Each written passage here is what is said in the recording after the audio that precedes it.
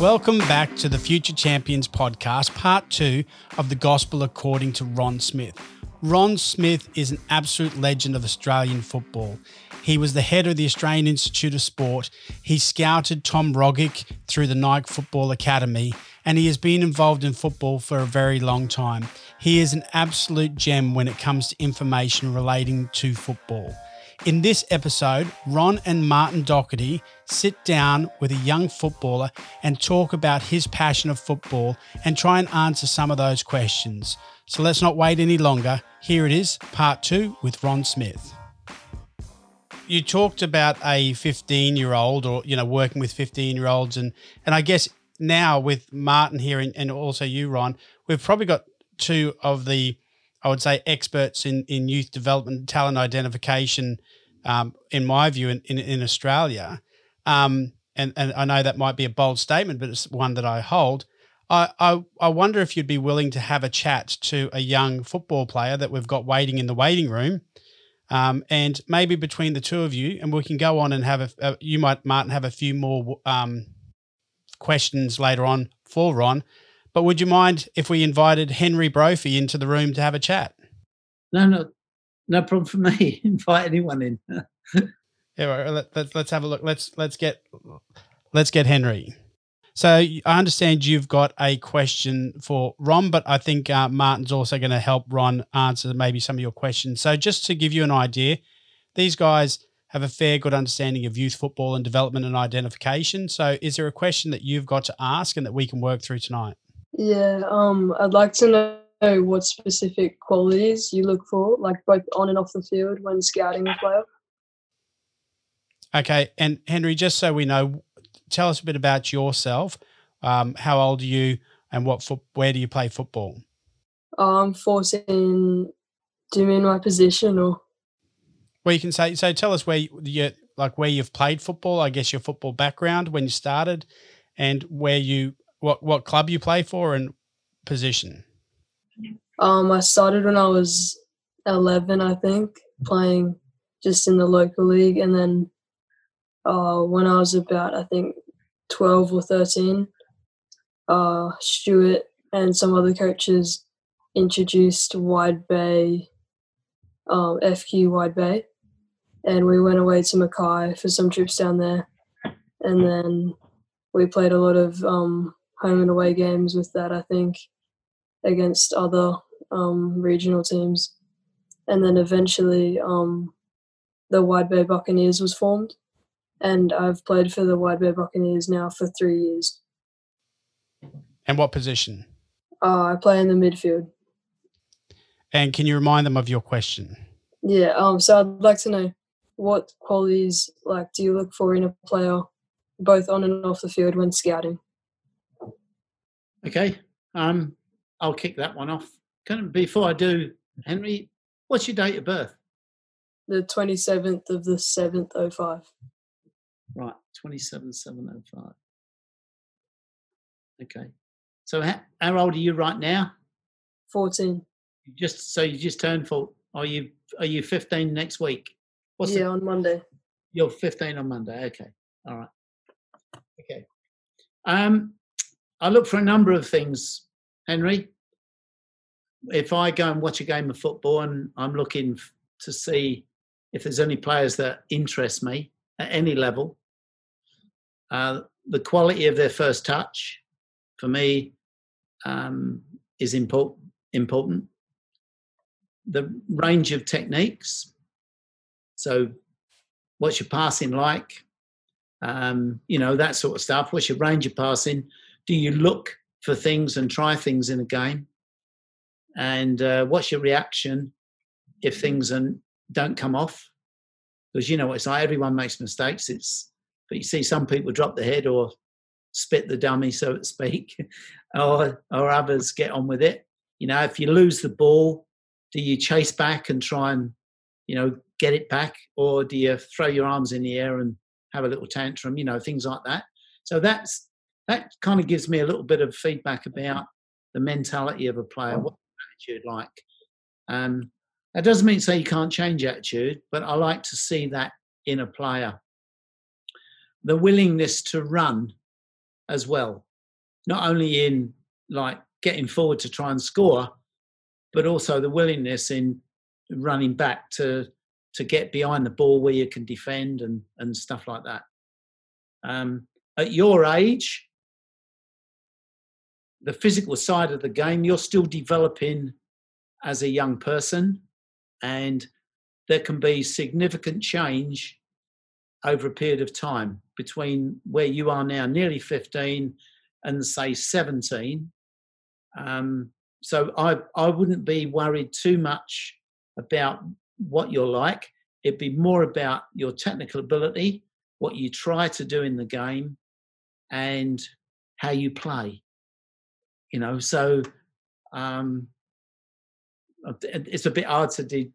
If you're playing in the midfield, I'd be looking for someone in there who's comfortable being put under a bit of pressure, who can maintain possession of the ball, maybe play some one-touch passing, as well as being able to receive it under pressure and move the ball and that sort of stuff, combining with players.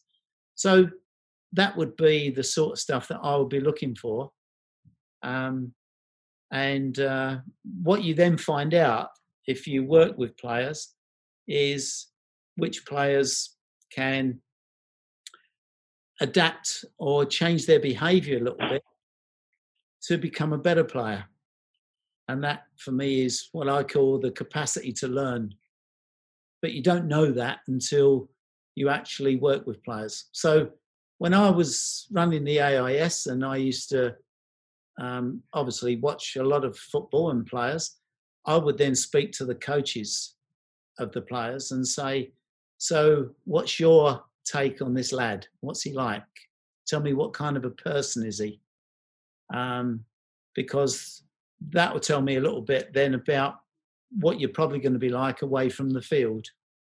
What's your general behaviour like, et cetera, et cetera. And that can cover a whole range of things. So I like to see lads who want to, aspire, but not everybody does. I've learnt that in recent years. I used to think it was like an accepted quality because I've been used to working with players who all wanted to be professional footballers. And more recently, I've worked with players at a lower level, and most of them just want to have fun. And there's nothing wrong with that. So I would gear my training so that they had fun, because they weren't bothered whether they got better or not, as long as they had fun. So I've tried to adapt according to the people that I'm working with. So what I expect and would like to see is totally different amongst different groups of players. Okay? So does that answer your question? Yeah. Yeah. All right. Okay. What about more off the field? Like, say you're at a tournament or something, and you're like maybe walking around, and when the game's on, I guess, or even if there's games on, and you see like a player that you're scouting, like off the field, what do you look for, I guess? Well, I don't actually look for anything. But I like to see people who have a general sense of, treating other people well, good behaviour, not doing, But I know that young people do all sorts of crazy things. A coach I worked with once said to a young player, he said, if ever you're not sure about whether you should be doing something, imagine that I'm 5 yards away looking at you. Okay? And I thought that was one of the best little tips I ever heard somebody give a young player.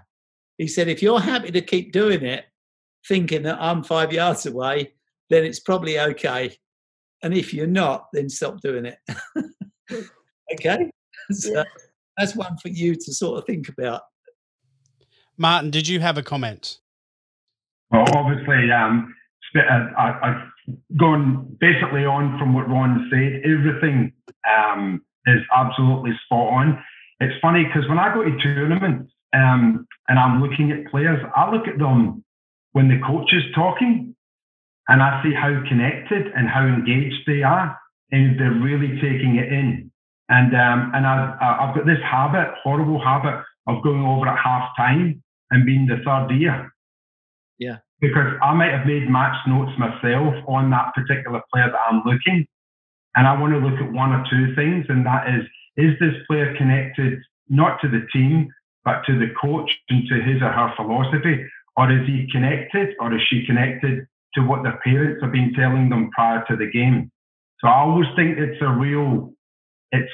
I see you laughing there, Ron, because obviously you've seen it a number of times, and it's a thing I've always done.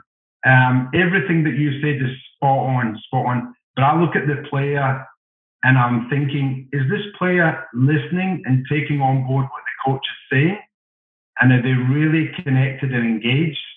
Or are they looking at it from a selfish point of view? And I've been in environments, believe it or not, where I've seen it. And I've been told that these players are the next best thing.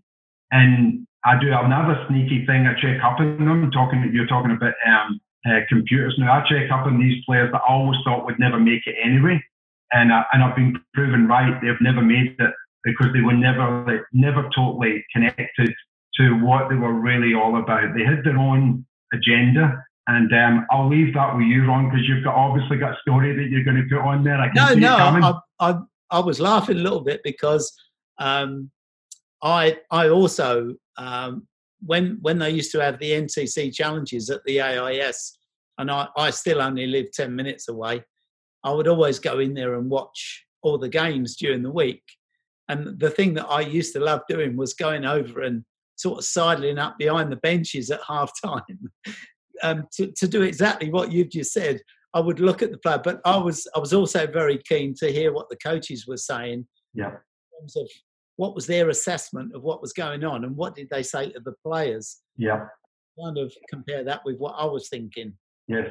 And see if there was a bit of synergy there. And sometimes there was, and sometimes I used to think, well, we've just seen two different games. You were on the other pitch. So, Henry, can I ask you another question? What is your biggest challenge in football at the moment? You're a regional player, like regional Queensland player. What do you feel is your biggest challenge to overcome and get to the level you want to be at? Maybe moving from the area I'm in, or persuading mom to let me move, I guess. But yeah, I don't know, maybe getting seen, I guess, more.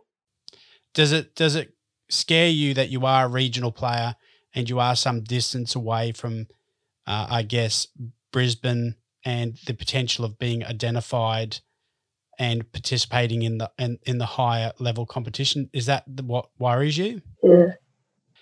Ronald, Martin, did you want to talk about distance and being a remote regional player?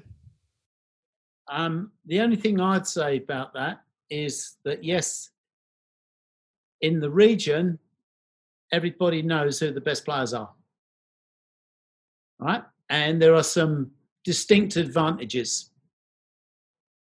In some other sports, there are more players coming from regional areas than the big cities. Rugby, for example. Okay, in populations of less than 500,000, there's a very, very high percentage of players that come in from those areas who play in the NRL. Or that was the case a few years ago, and I imagine it's probably still is. So what you get from that is opportunity. Often you can take some control over your training. You have the ability to get access to facilities.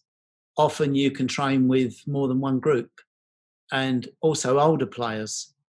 And I believe that is a huge benefit for young people to be able to train with slightly older players, because it's tougher, okay? And you learn very early on in the piece that you can't mess about with the ball for too long or you get dumped on your backside, okay? How big are you, Henry? Oh, probably I think I'm 5'5" or something. Okay then, well, I was like that. I didn't shoot up until I was 17 and I'm only 5'8" now. Okay, so I learned early on in the piece that you can't get into battles with bigger people. And that's a great thing to actually kind of like develop. So I use the term that you've got to learn to keep the ball out of tackling range. So that means to be able to do that, you need to know where opponents are as often as you possibly can. So the key to that is to keep saying, where's my marker and where's the ball? And when you do that, you look for both of them. So these are things that I've trained players to do over most of my life, because they're what I call good behaviours. And they then make decisions. Okay? You get kicked and dumped on your backside far less when you know where opponents are and you can eyeball them. Because when they come rushing in, you can just duck, drop the shoulder, go this way, that way, and make them look a bit stupid. Don't play on that, because they'll kick you even harder the next time if they can. Okay? That's something you just put in your own little mind. But the ability to do that can actually make you become now a far more effective player. I had a young girl, right, last year in January, the local technical director, Scott O'Donnell, he said, Ronnie, can this young girl, she lives in the country, can she come and train with you and the TSP boys? Okay, she was 18, the boys are 15, and she was about 5'2", probably 38 kilos, if that. And I said to her, you have got to learn very quickly here that you do not get involved in any battles with the boys, because you're going to lose every one of them. So you have to learn to keep the ball moving out of tackling range, change direction, because you are so good at that.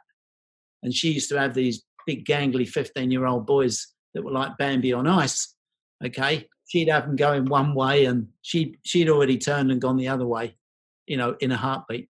So what I'm saying is these are all little things that you can start to practice, and you're in control of that. Nobody else. You can do that if you want to. If you believe that's a good idea, then you can actually build that into your game. You can train yourself to do that, and you'll become a better player for it. Okay? Once you make it a habit, you'll do it without thinking, because you'll have trained yourself to do it so many times that you'll do it with your eyes shut almost. Okay. All right. Thank you. Henry, thanks for your time. Martin, did you have anything else you wanted to add? I just wanted to briefly add, and obviously having lived in the region for 30 years, Henry, I know exactly how you're feeling, because having dealt with a lot of players at that 14, 15-year age, it's a funny one, because again, following on from what Ron said, and I used to use the saying, believe it or not, Ron, the grass isn't always greener on the other side, because people wanted to jump ship at 13 and 14 from Cairns, where we lived, to come down to the big smoke in Brisbane. And I used to say to them, because I used to train the youth teams all the time, and I used to say to them, spend 2 years here, spend more time playing with the big boys and getting used to that environment that you are going to go into, because coming down here thinking, because you're the big fish up there in the region, coming down here with the pond is way greater, and you don't have the experiences, just like you mentioned there, Ron, because the bad habits that you do create or you do gain in the regions, they're the ones that get you found out as soon as you come into the big city. So it's always a good idea to spend a little bit of time with the big boys in the boxing ring, as I used to call it. Spend a little bit of time in there sparring with them, and getting yourself fall up a little bit, and make sure you can jab left and right and duck and dive. And as you also mentioned again, Ron, you can make bigger people look a little bit silly, and believe it or not, big people can make small people look silly as well. It's not all about small ones. But I always say the grass isn't always greener on the other side. Bed down your skills that you have at the moment and your awareness, and I'm sure in the environment that you're in with the Buccaneers over there at Wide Bay, you'd be allowed to train with the bigger boys, and that would prepare you, hopefully, as best you possibly can be for the time that it is to be right to move to Brisbane. Yeah. That young girl that trained with me, okay, she got a contract in the W League this season. That's good. Brilliant. That was from being a young girl in the country with no connections, and she played for a boys' team at under 18 level. Wow. All through the season. A club, she can come and join us. We're we're more than happy to have, as long as she's good enough, we don't care. But she, and like I say, it was great to see her get a contract with Canberra in the W League, and she played in quite a few games, and that was her first season. Is it fair to say, Ron, that we don't see enough of that? Well, it's hard to say. There's always going to be a limit on how many. What I like to see, Martin, is people with the desire and ability to be given opportunity. Yeah. Where they come from. There are lots of kids that live in the city who probably, have a bit of a moan and a whinge and say, well, I wish I had an opportunity to do that. And sometimes you have to seek it out. Yeah. So. Henry, thank you so much for your time, and we'll say goodbye, but the other three of us will keep talking for a bit longer. Thanks, Henry. All right, thank you. Bye. Good luck, Henry. We've now reached the end of part 2 of The Gospel According to Ron Smith. I think this has been a fantastic journey, but there is still one more episode to go. In part 3, Ron talks about the Nike Football Academy and Tom Rogic. It is a great interview, and I'm looking so forward to sharing it with you. So come back and join us for part 3. Thank you.